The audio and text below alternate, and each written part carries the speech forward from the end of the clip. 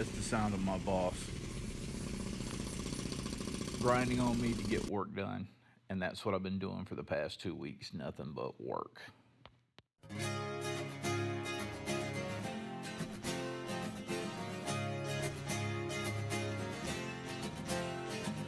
Long as I'm on this side of forever, I'll be singing for myself, I won't say never.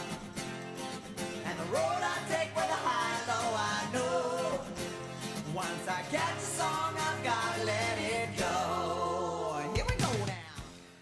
So for the last couple of weeks, all I've been doing is working. I ran 13 days straight, and I have not had time to even think about writing anything up, recording anything. I have been just full at it working. Between family and work, that's all the time I have. I have very little time for reading. And if you don't have time to read, you shouldn't be writing. So here we are. I can't remember where I heard that. I saw it somewhere, but it's very, very true. So I have been reading.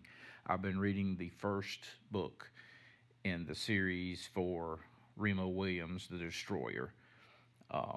It's very good. Got it free on Kindle. So checking that out, and I'm hoping to really actually get into recording a few things here soon. And my apologies if you've even listened to this and expected more. I suck at this, so I will do better. Thanks. Water from